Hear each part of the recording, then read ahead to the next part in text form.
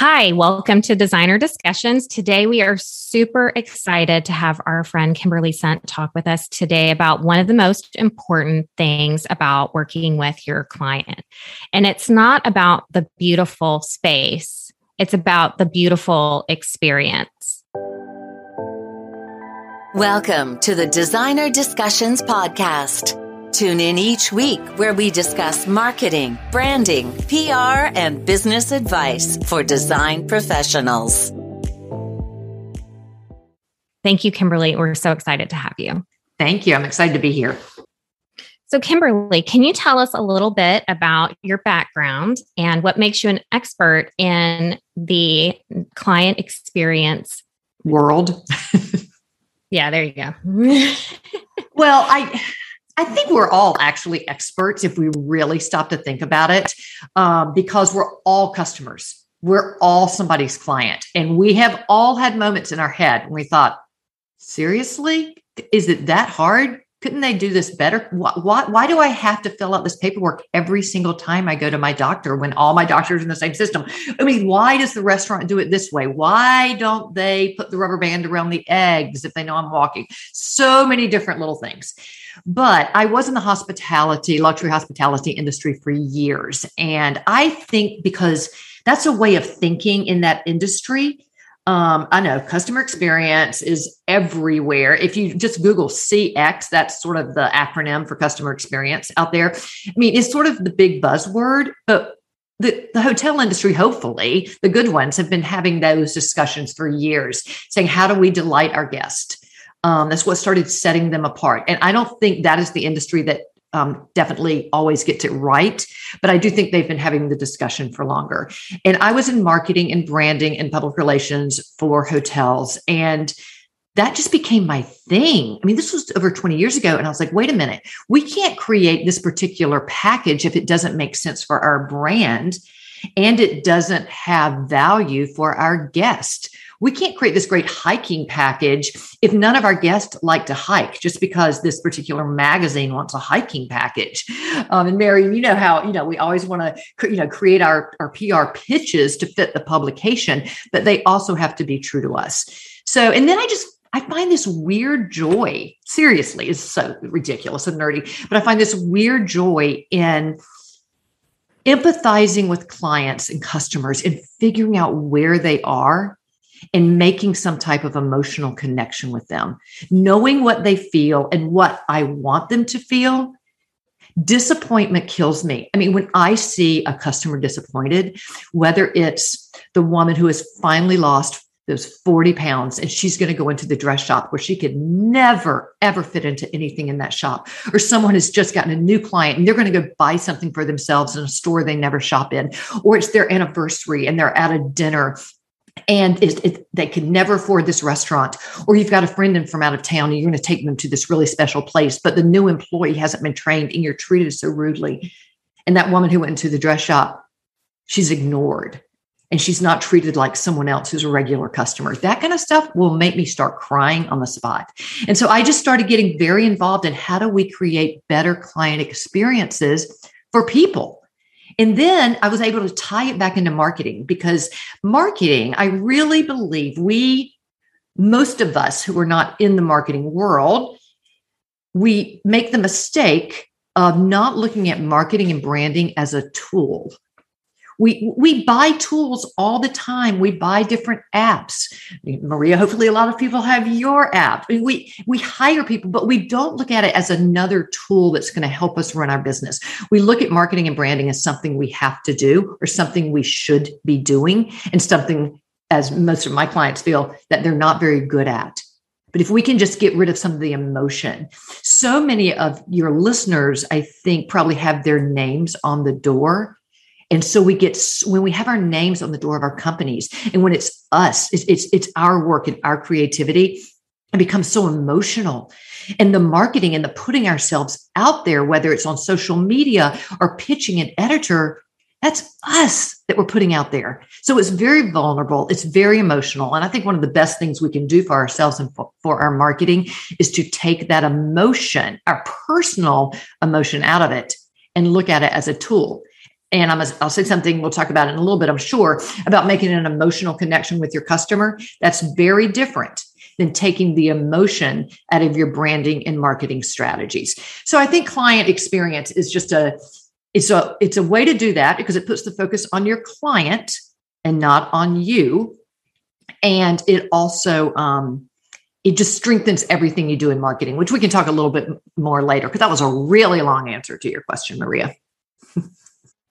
Do you think that designers know what their clients' experience looks and feels like to their clients? No. Unless for some bizarre reason they have, hired someone and this has been very intentional.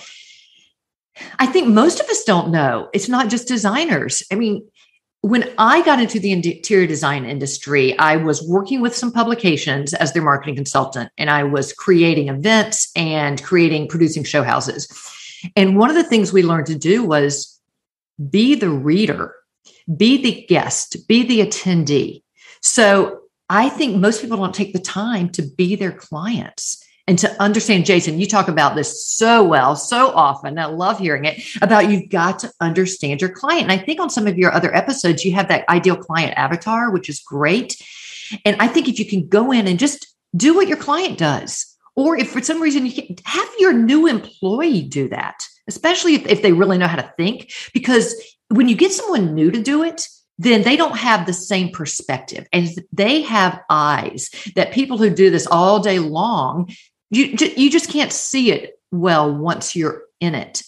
But you can still go in and fill out that discovery call form and see what happens, see what the response is, send an email and see what happens, call your voicemail, call your office out of hours and see what that voicemail sounds like. So no, I don't think people take the time, for good reason, because we're busy running our businesses, but we don't take the time to go in and become our customers.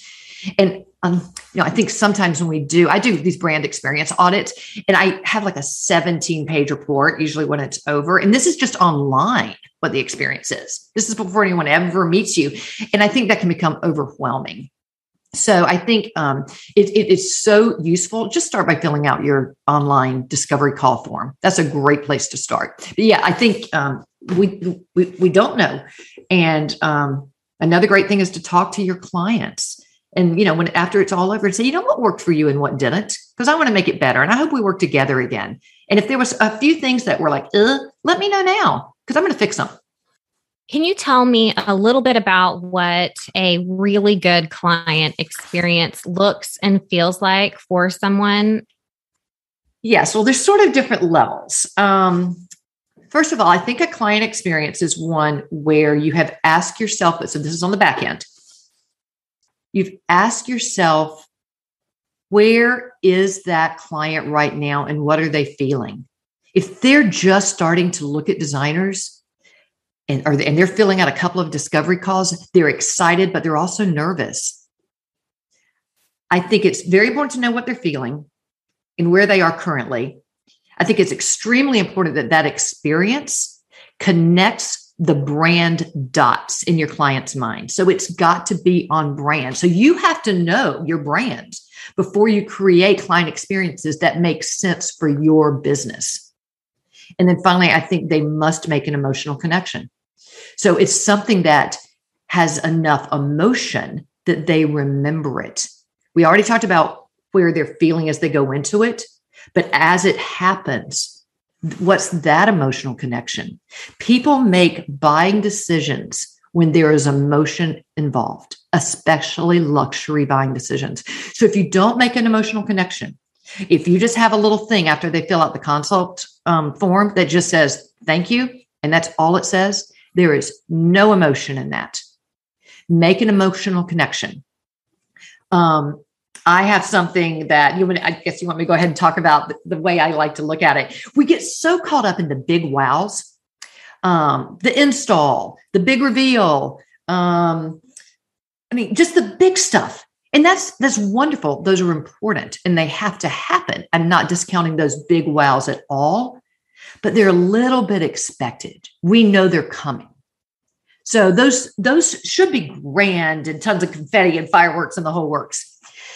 But what I think is special and what really sort of weaves your brand, weaves the emotion and loyalty in your brand is something I love to call whispered wows. Not the big wows, the whispered wows.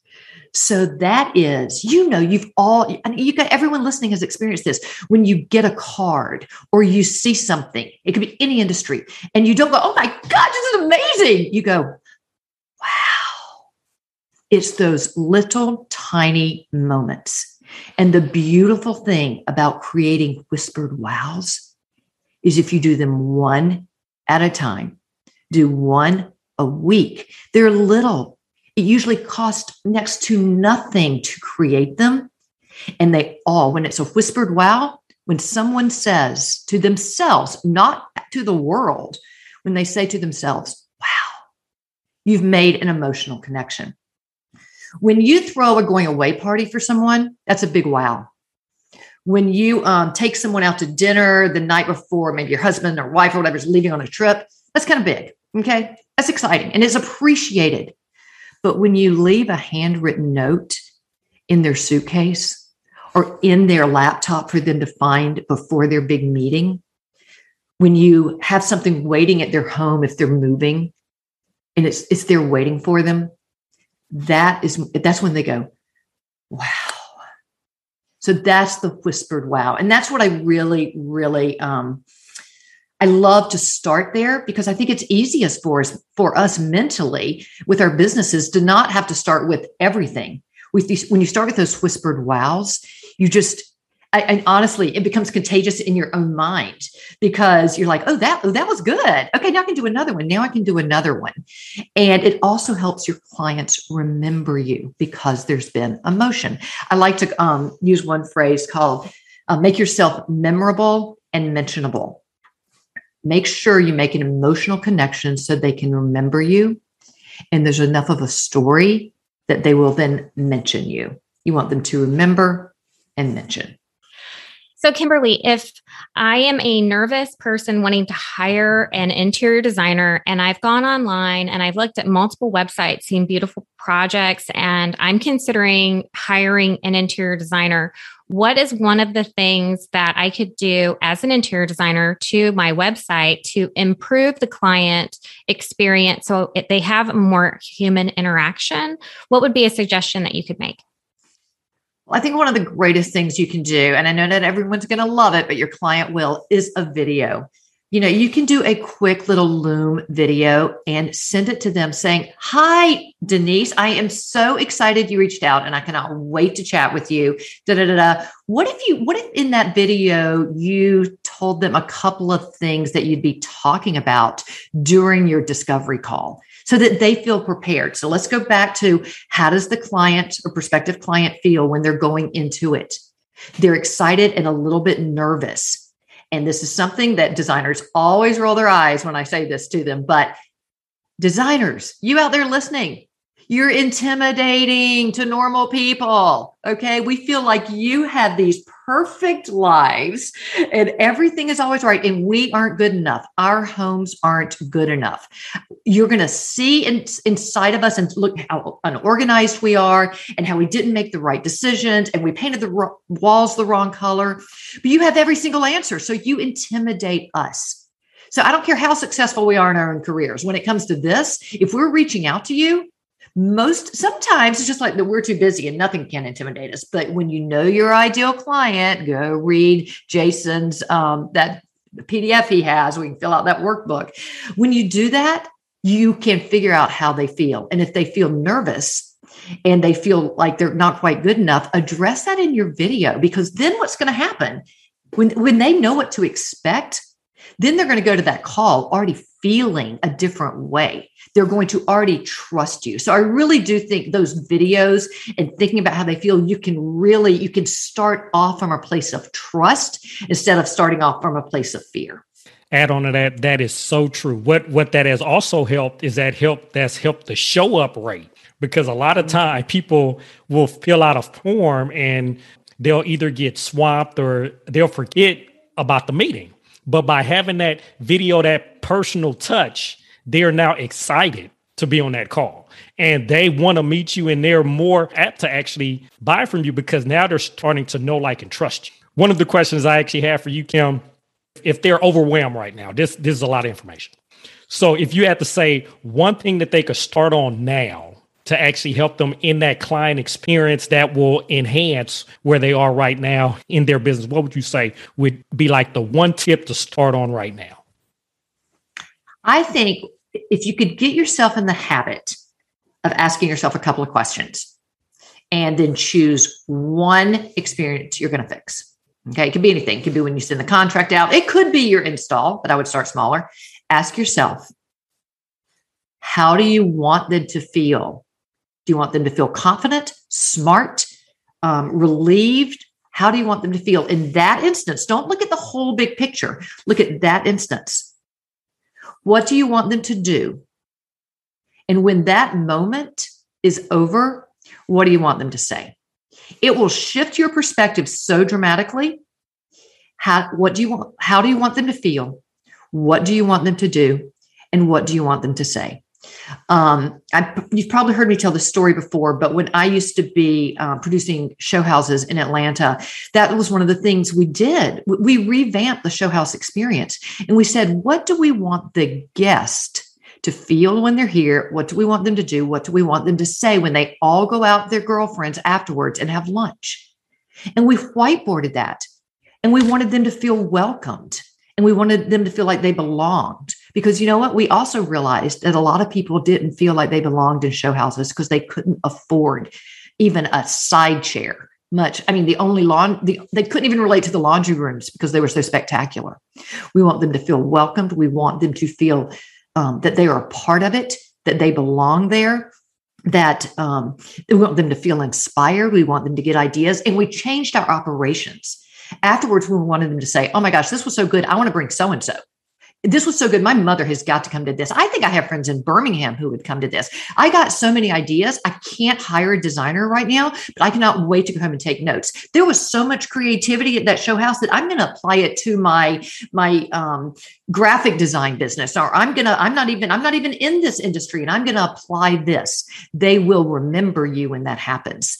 So we changed things. We allowed people to come back on their tickets for free. And if they brought a guest, we allowed people to take pictures. We did QR codes before COVID. And so QR codes were kind of like dying, so they could get all that information right there on their phones.